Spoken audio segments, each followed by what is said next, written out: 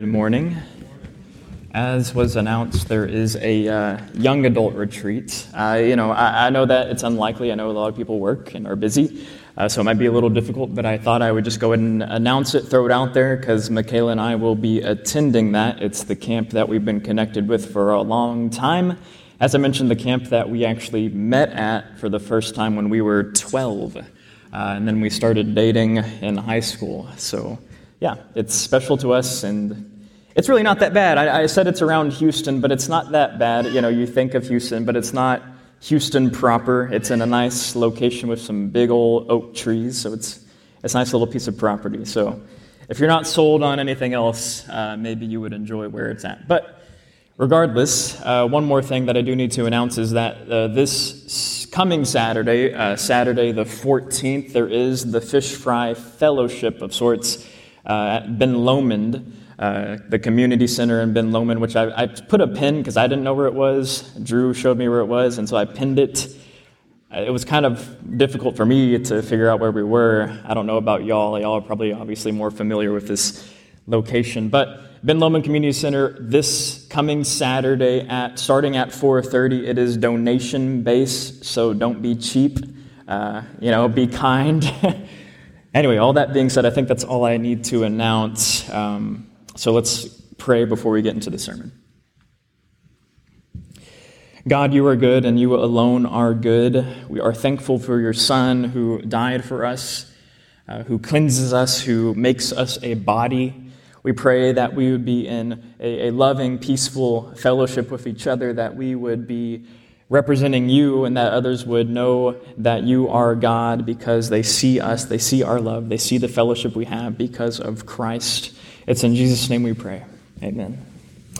So, our little quick recap from last week. We talked about the question, what results from pain? We saw that God may be glorified through pain, and because of what Jesus does in spite of our pain, people will come to belief in him. Now, last week I intentionally made the title, What Results from Pain, and not What Results Because of Pain, because pain does not cause his glory or our belief. It is God's work. God's work in pain results in his glory and our belief. And one thought I wanted to revisit shortly is just that God allows us to go through pain. There are going to be times in your life where you are hurting. There are going to be times in your life where you are suffering, and it will absolutely be within God's ability to relieve you of that pain, to take away your suffering, but he won't. At least not immediately. So what do we do with that? Again, I offer one way to think about it is that God, while he might not act immediately in the moment he has done something, there will come a day where there will be no more pain. There will come a day where God will wipe away every single tear because of the work of Christ. And one thing we're going to see in our text today, John chapter 11, verses 28 through 44, is that God is not detached from our pain.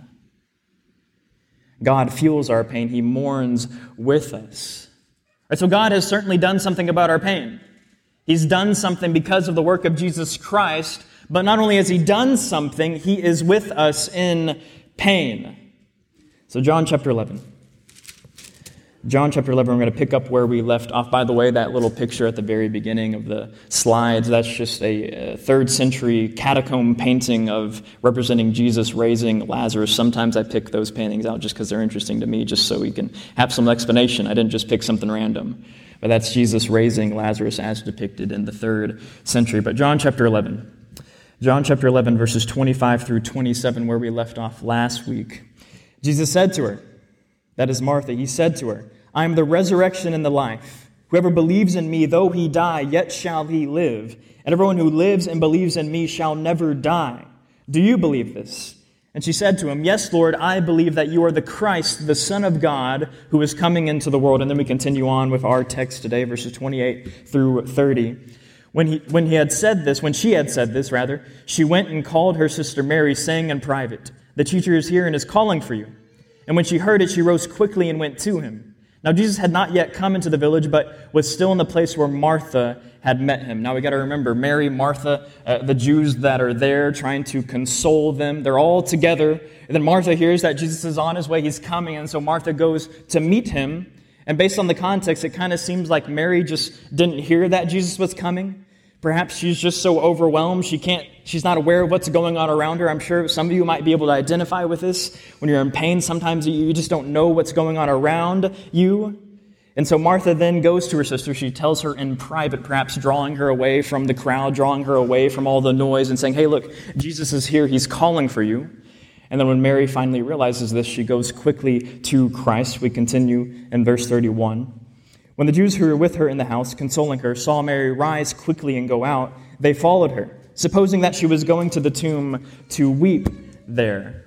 Now, in our text from last week and this week, we see a contrast between Jesus and the Jews, right? Twice in this text, the Jews are said to be consoling Mary and Martha, meaning they're trying to encourage them, they're trying to comfort them, right? That's what they offer. Now, to a certain extent, obviously, Jesus offers some comfort, but Jesus offers more. Right? All they can offer, all the Jews can offer, is they're just sit there, be present with them, and try to console them, try to comfort them. But Jesus offers them more.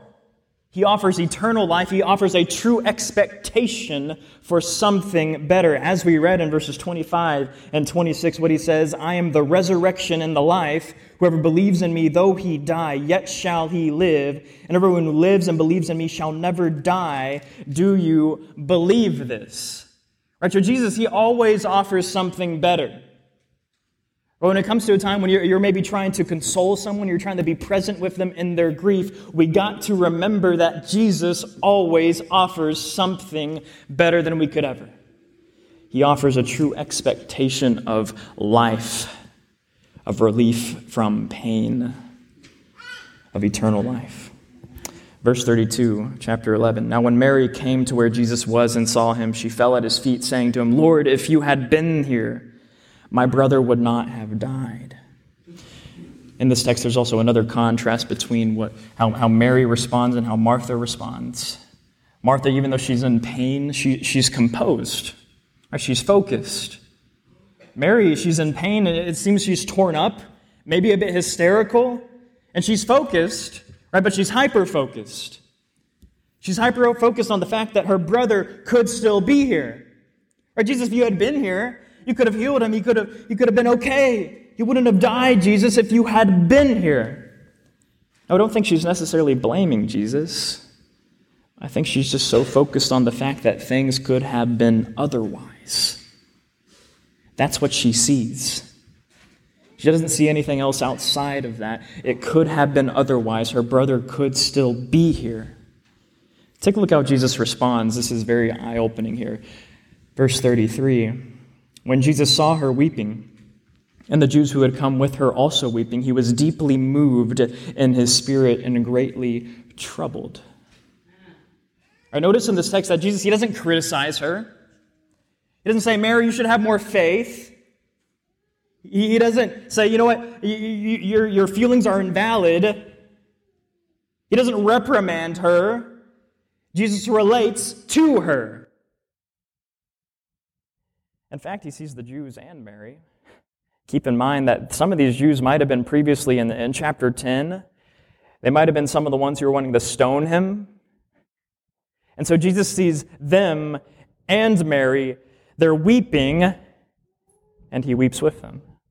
He's deeply moved in his spirit and greatly troubled. That language there seems to communicate gut-wrenching feelings. It's a deep ache in one's spirit. Jesus does not invalidate. In fact, he feels what they feel. So you want a simple application? When you encounter somebody who's going through pain, don't try to reason it away. Don't try to invalidate them. Don't try to say, here's the silver lining. You feel what they feel. You mourn with them. Sometimes people get blinded by their pain, and they're so hyper-focused, maybe like Mary. But that doesn't mean we need to criticize them. Jesus does not criticize her. Jesus knows what she is going through. He knows her pain, and he feels her pain. Verses 34 through 35. And he said, "Where have you laid him?" They said to him, "Lord, come and see." Jesus wept. Now, in our English translation, verse 35 might be the shortest verse in the English, but just a fun fact, the shortest verse in the Greek is actually 1 Thessalonians 5:16, which says, "Rejoice always." So it's a little bit interesting that it's completely the opposite of what we're dealing with here, but that's not really an important piece of information, just a fun fact. But the reality is, in our text, there's not rejoicing. Jesus wept. And the tense of the word in the Greek is simple past. It doesn't make clear how long he wept. He could have been weeping from verses 33 to 44. Jesus could have been weeping when he called Lazarus out of the tomb. The duration of his weeping is not clear, but the duration is not as important as the fact that he did. Right? Jesus, he displays both inwardly and outwardly that he mourns with them. He feels their pain. Again, another practical application. How about you cry sometimes? Right? If you're like me, I used to be this kind of person who would always stuff my feelings, not allow myself to cry, but I think there is obviously a need. Our Savior, the one who is above all, somebody who doesn't really need to prove anything, he's over here broken outwardly and even maybe inwardly, and he's crying. If Jesus is above all, he doesn't need to prove anything to anyone, and he's over here crying. What does that say about us? When we're encountering somebody who's dealing with grief and pain, man, maybe we should cry with them. Maybe we're just that numb. Verses 36 through 37. So the Jews said, see how he loved him. But some of them said, could not he open the eyes of the blind man also have kept this man from dying? Right, so some of them present, they're moved by his display of emotion, but some of them, they're a little disappointed. They're upset that he did not keep Lazarus from dying. I think the question is kind of like, hey, if he could keep this man, if he could give this man sight, then why couldn't he keep this man from dying? They think that he hasn't done anything, or that he's not going to do anything here. Of course, Jesus is about to do something. He is about to do a miracle. And as we talked about last week, what he does is to glorify God and to bring others to belief. But that's what Jesus wants. Jesus wants to glorify God and he wants to bring people to belief. That is love. But think about this. He wants something greater for you than just sustained fleshly life. Because out of a belief, guess what we have? Guess what we have in verses 25 and 26? I am the resurrection and life. Whoever believes in me, though he die, yet shall he live. And everyone who lives and believes in me shall never die. Jesus wants something greater for you than just sustained fleshly life. He wants you to have eternal, sanctified, perfected, and true life in him.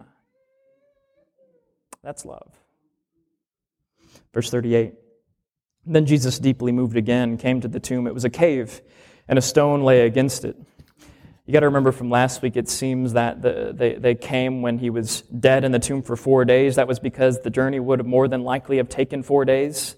So Jesus, he hears that Lazarus is sick. He waits 2 days. Then they go. They arrive when he has been in the tomb for 4 days. Now, if Jesus hadn't waited, if Jesus didn't wait, and if he left when he heard that Lazarus was ill, Lazarus still would have died in the middle of their journey, and they would have arrived when he was 2 days dead in the tomb. Now, there's a difference between somebody being dead 2 days and somebody being dead 4 days. Right? He's in the tomb for 4 days, wrapped in linen. Not to mention the cave, this tomb is sealed by a stone. The implication is there's no way he's not dead. These details highlight that he is in fact dead and that Jesus did in fact raise him from the dead. This cannot be written off as an accident. Oh, he was really alive in the tomb. No, he is actually dead in the tomb. These details highlight this is a bona fide miracle only explainable by the power of God. Martha even says in verse 39, Jesus said, "Take away the stone." And Martha, the sister of the dead man, said, "Lord, by this time there will be an odor, for he has been dead 4 days." She knows. There's no question. He's rotting in the tomb. Jesus responds in verse 40. He said to her, "Did I not tell you that if you believed, you would see the glory of God?" This seems to be referring to what Jesus said to her in verses 25 and 26. And if you notice, those 2 verses there are the most central to this text, to understanding this text. Again, I'm going to read it again. "I am the resurrection and the life. Whoever believes in me, though he die, yet shall he live. And everyone who lives and believes in me shall never die. Do you believe this?" You'll see the glory of God. This implies that being raised by Jesus displays God's glory. Resurrection glorifies God. And Jesus is the resurrection, so ultimately Jesus glorifies God. But I want you to notice this. When we think about God's glory, when we think about Jesus being about the business of glorifying God while also being God, sometimes people think to themselves, wow, that kind of sounds egotistical, kind of seems self-centered. God's just concerned about His glory. That seems kind of selfish. But here's the thing, God's glory is a blessing to us. God glorifying Himself is not at the detriment of His people. No, His glory blesses us. Part of that is resurrection. Resurrection glorifies God. And resurrection's a blessing to us. Verse 41 and 42. So they took away the stone, and Jesus lifted up His eyes, and He said, "Father, I thank you that you have heard me. I knew that you always hear me, but I said this on account of the people standing around, that they may believe that you sent me." Right? What He says, what He does, is to bring people to belief. This is not some ego trip. This is not Jesus saying, "Hey, look at me, I'm about to do something cool." No, this is Jesus being concerned about the glory of God and bringing people to belief. Verses 43 and 44. When He said these things, He cried out with a loud voice, and I recommend those with hearing aids to turn them down a bit. He cried out with a loud voice, "Lazarus, come out!" The man who had died came out, his hands and feet bound with linen strips, and his face wrapped with a cloth. Jesus said to them, "Unbind him and let him go." Now, if we are honest, we probably all have been afraid of death at one point in our life. There are a whole lot of people who are afraid of death. The thing is, we can't stop it. Sure, we try to prevent it in all sorts of ways. Cosmetics, even changing our DNA.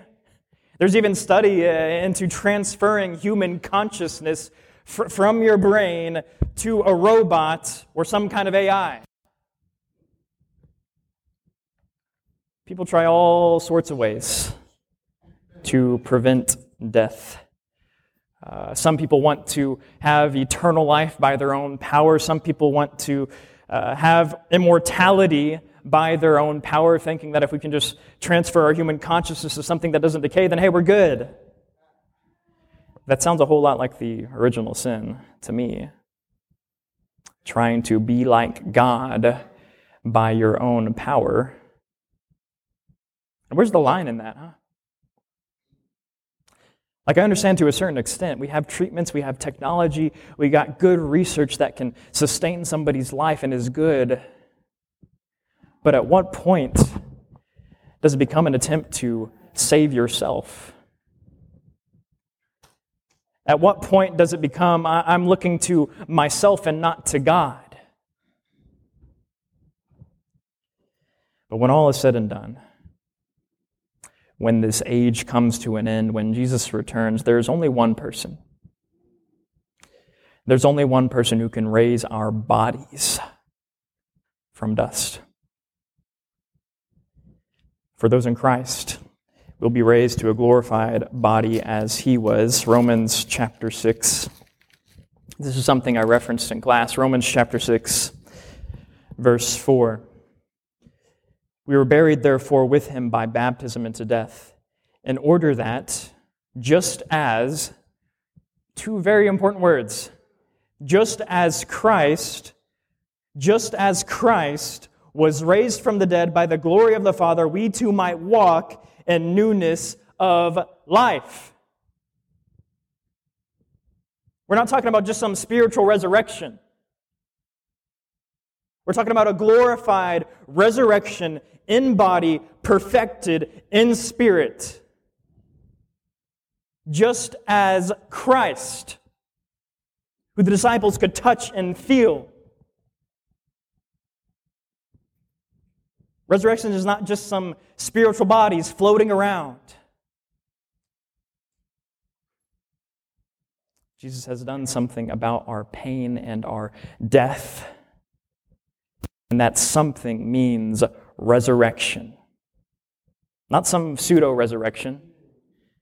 Not some pseudo-resurrection where we're not raised in a glorified body, but an actual resurrection when we are raised in glorified bodies, just as he was. Now, here's the question for you. Was Lazarus raised in a glorified body? No, I don't think so. Christ is the first fruits, meaning the first in kind of a glorified resurrection, 1 Corinthians 15, verse 20. But in fact, Christ has been raised from the dead, the first fruits of those who have fallen asleep. But the thing is, Lazarus has to die again. Did die again. Yet Lazarus will be raised again. He was a shadow of what is to come. Out of his illness, out of his death, God was glorified. Out of his illness and out of his death, people come to belief. Right? His pain, their pain, was not in vain. God brought about something through their pain. See, not only does Christ do something for them, not only does Christ do something for us in our pain, he feels pain with us. Jesus knows what you feel. He does not leave you in your pain. He mourns with you, and someday you'll be raised with him. If you wish, you can be raised to newness of life as we stand and sing.